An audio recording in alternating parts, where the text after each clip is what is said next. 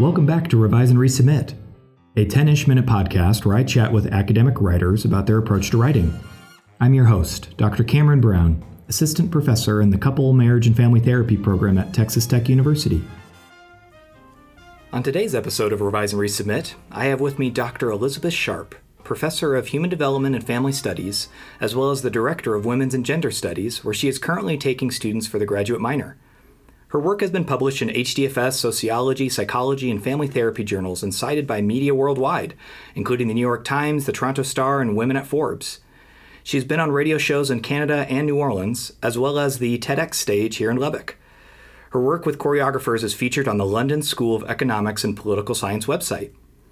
She is also currently collaborating with colleagues in the business school on projects related to Time's Up and #MeToo. She has lived in England for 2 years, as well as was a visiting scholar at Durham University. Dr. Sharp, thank you very much for being on the show with us. How are you? Thank you. I'm doing well. I want to know, what is the most prominent struggles you have encountered when writing, and how do you overcome them? Okay.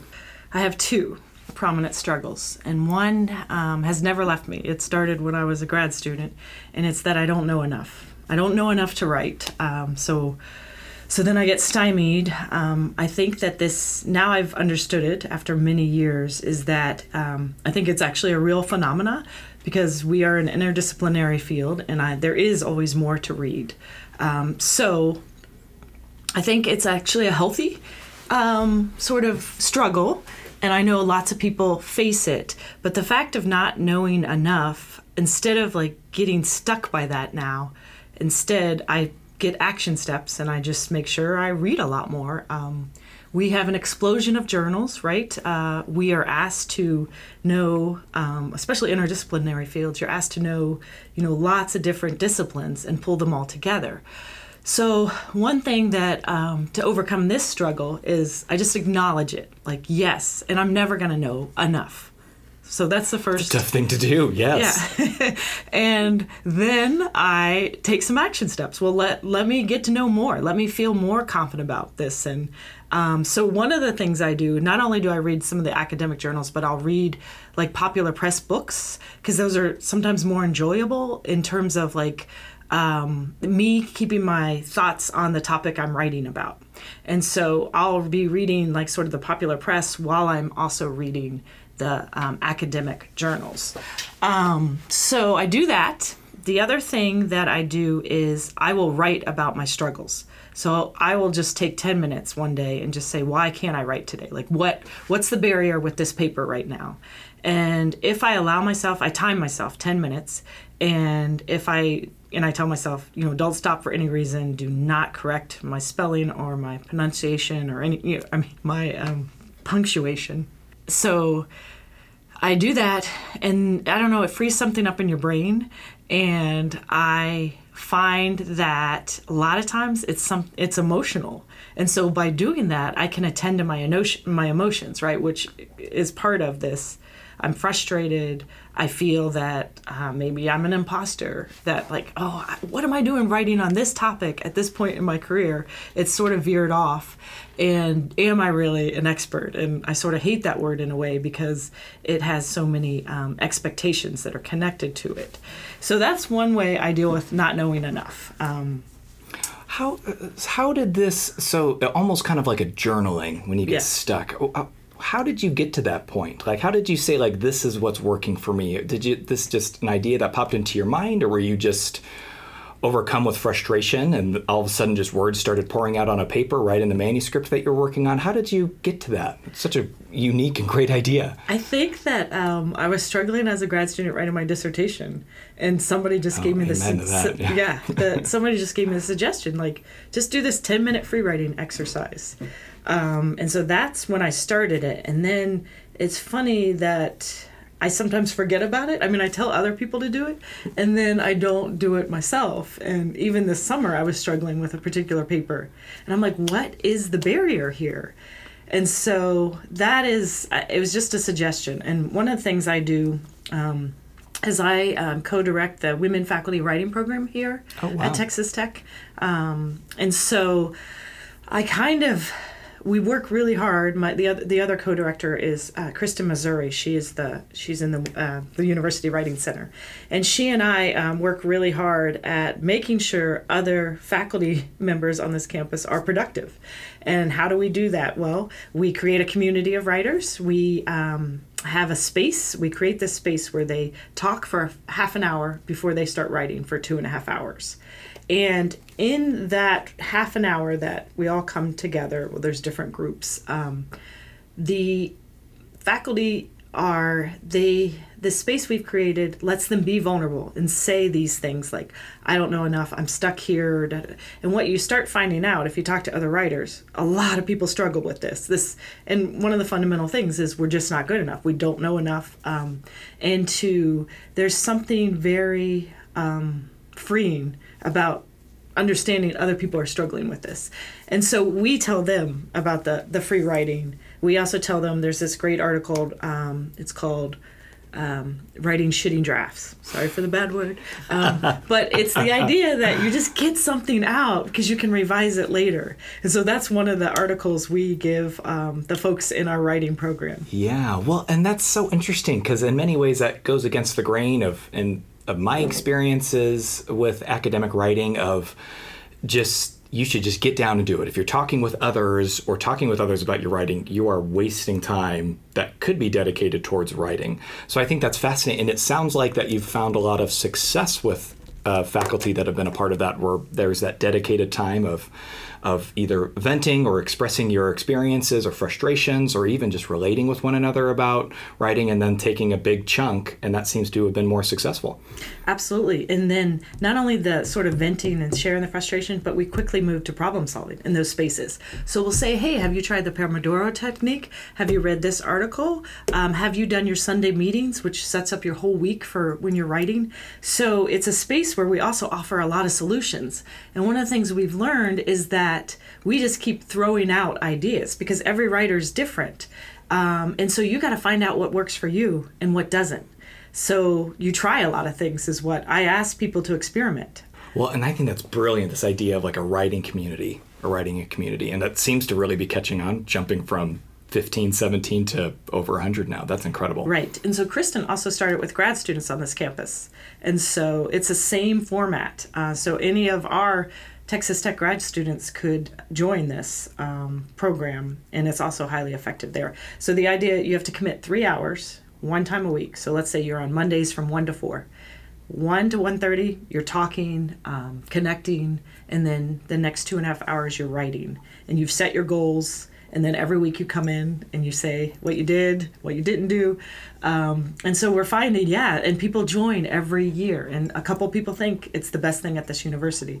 Wow, that's incredible. And this kind of parallels with, you've been a really large champion for collaboration, both within field, sister fields, and even just maybe some people would call it as unrelated fields. Yes. I know recently that you've been collaborating with dancers and choreographers and things of that nature. Can you speak a little bit more about your experiences with collaboration, maybe how those came about and what those have kind of blossomed into? Sure. So the collaboration with the choreographers and dancer came about because our university had a call. The vice president of research, their office wanted innovative projects, and they were going to give some money for this. And so I had already known my colleague in dance for a long time. Her name's Genevieve Durham de Cicero. And we were running one day, and she said, Elizabeth, you know about this call? And I said, yeah. And she said, and she knew about my research, and I knew a little bit about what she did, but, not fully. I had known more about, like, her pedagogy practices and things like that. And she and I had always aligned on feminist sensibilities. And she said, what if I have some of your qualitative data and make it into dance? And I'm like, what? I'm like, how could this happen? And then I thought, okay, let's try it. Let's take a risk. All right. And so I said, and I liked the idea. I just didn't know how this could ever be, Yeah. and I'm trained as a social scientist, so the whole somebody trying to make dance from my doesn't feel words. Scientific or Yeah. Yeah. And so we wrote the grant, and then we got it. So, sometimes you write the grant and you just, of course, you never know what happened. Yeah. Then we got it. We're like, whoa, okay. Yeah. What do we do now? I guess we got to do it now. Yeah. That's right. And so that became a process of intense collaboration because when, at the point we did not realize that we were gonna, it was as big of a project as it actually was. And so when we got into it, of course, we had already, to write the proposal, we had already looked at some of the transdisciplinary collaborations and things like that. But what we learned from the literature was that basically the social scientist would take their raw data and, do some analysis and then give the artist, typically someone in theater, the themes. So the artist did not get to engage with the actual data. They got the findings. That's what we saw across.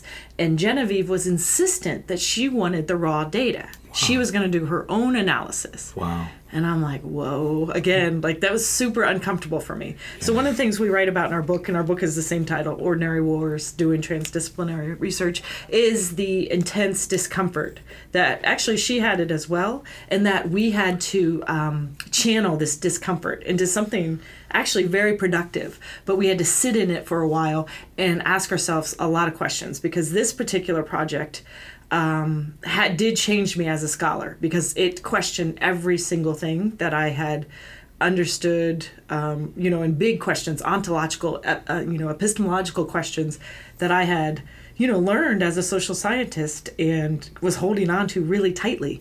And you can't do that if you're going to collaborate across other disciplines that do not, she's more postmodern in her paradigm. And I realized I was trained, more post-positivism, to be fair. And I had moved after my graduate experience more into critical paradigms, but I had never moved that far along the continuum into a postmodern sensibility, which I needed to do to some extent when I worked with a choreographer, a dancer, a person. Well, and so you're really offering of when collaborating with others, really kind of embracing the discomfort, embracing the complexity, and really seeing that as a part of the process. And as someone who has seen this production, it's extremely powerful and moving. Where would you send our listeners that wanted to learn more about or possibly see this production? Where could we direct them? Okay, so we have a website, and it's just ordinarywars.org, or it's on the London School of Economics website, and you can, Google Impact of Social Science, Dance, Social Science. So those are two places that you can find it. And we've written a lot about it. That's the other thing, that she and I had made a commitment to write together. And that actually has been fantastic, and it's also been, struggles as well. Because her writing was a bit different than mine. Social scientists tend to be more formulaic, right? So she actually, working on that project and this particular collaborator, helped me unleash some of my creativity that I feel like was kind of squelched during... suppressed or... Yeah, because of the sort of more formulaic overall that the social science journals demand. And so now some of my writing, like one of my recent publications in the Journal of Family Issues, it's called Betty Crocker versus Betty Friedan, the meaning of wifehood in a post-feminist era. Yeah. I am much more creative. What a witty title. That's really good. Thank you. Well, I don't know if that would have happened. Would have I been that daring, shall we say? Yeah. Because in that particular article, I use my social science data, these interviews, and I juxtapose them with Betty Friedan's book, The Feminine Mystique, which was, published in 1963. And so I'm comparing and contrasting. And I actually use quotes from Betty Friedan's book.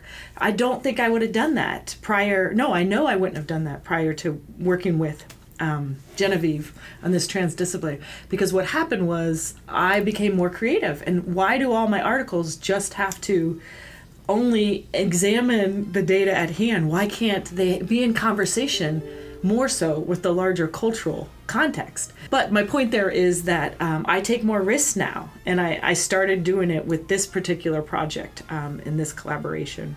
Yeah, that's incredible. Well, thank you very much for being on the episode with us today, Dr. Sharp. We really, really appreciate it. It's my pleasure. Thank you. Revise and Resubmit is proudly supported by Texas Tech University's Department of Community, Family, and Addiction Sciences, as well as my program, Couple, Marriage, and Family Therapy. Want to see more about what we do, our research, and our fantastic undergraduate and graduate programs? Find us on the web by simply searching for Texas Tech CFAS. Connect with us on Instagram and Twitter at Revise Podcast, or find us on the web at bit.ly/Revise Podcast. Share your writing tips, ideas, or someone you want to hear on the show. Special thanks to our fantastic doctoral students, Benjamin Finlayson and Doug McPhee, for assisting in the production of this podcast. Join us on the next submission of Revise and Resubmit.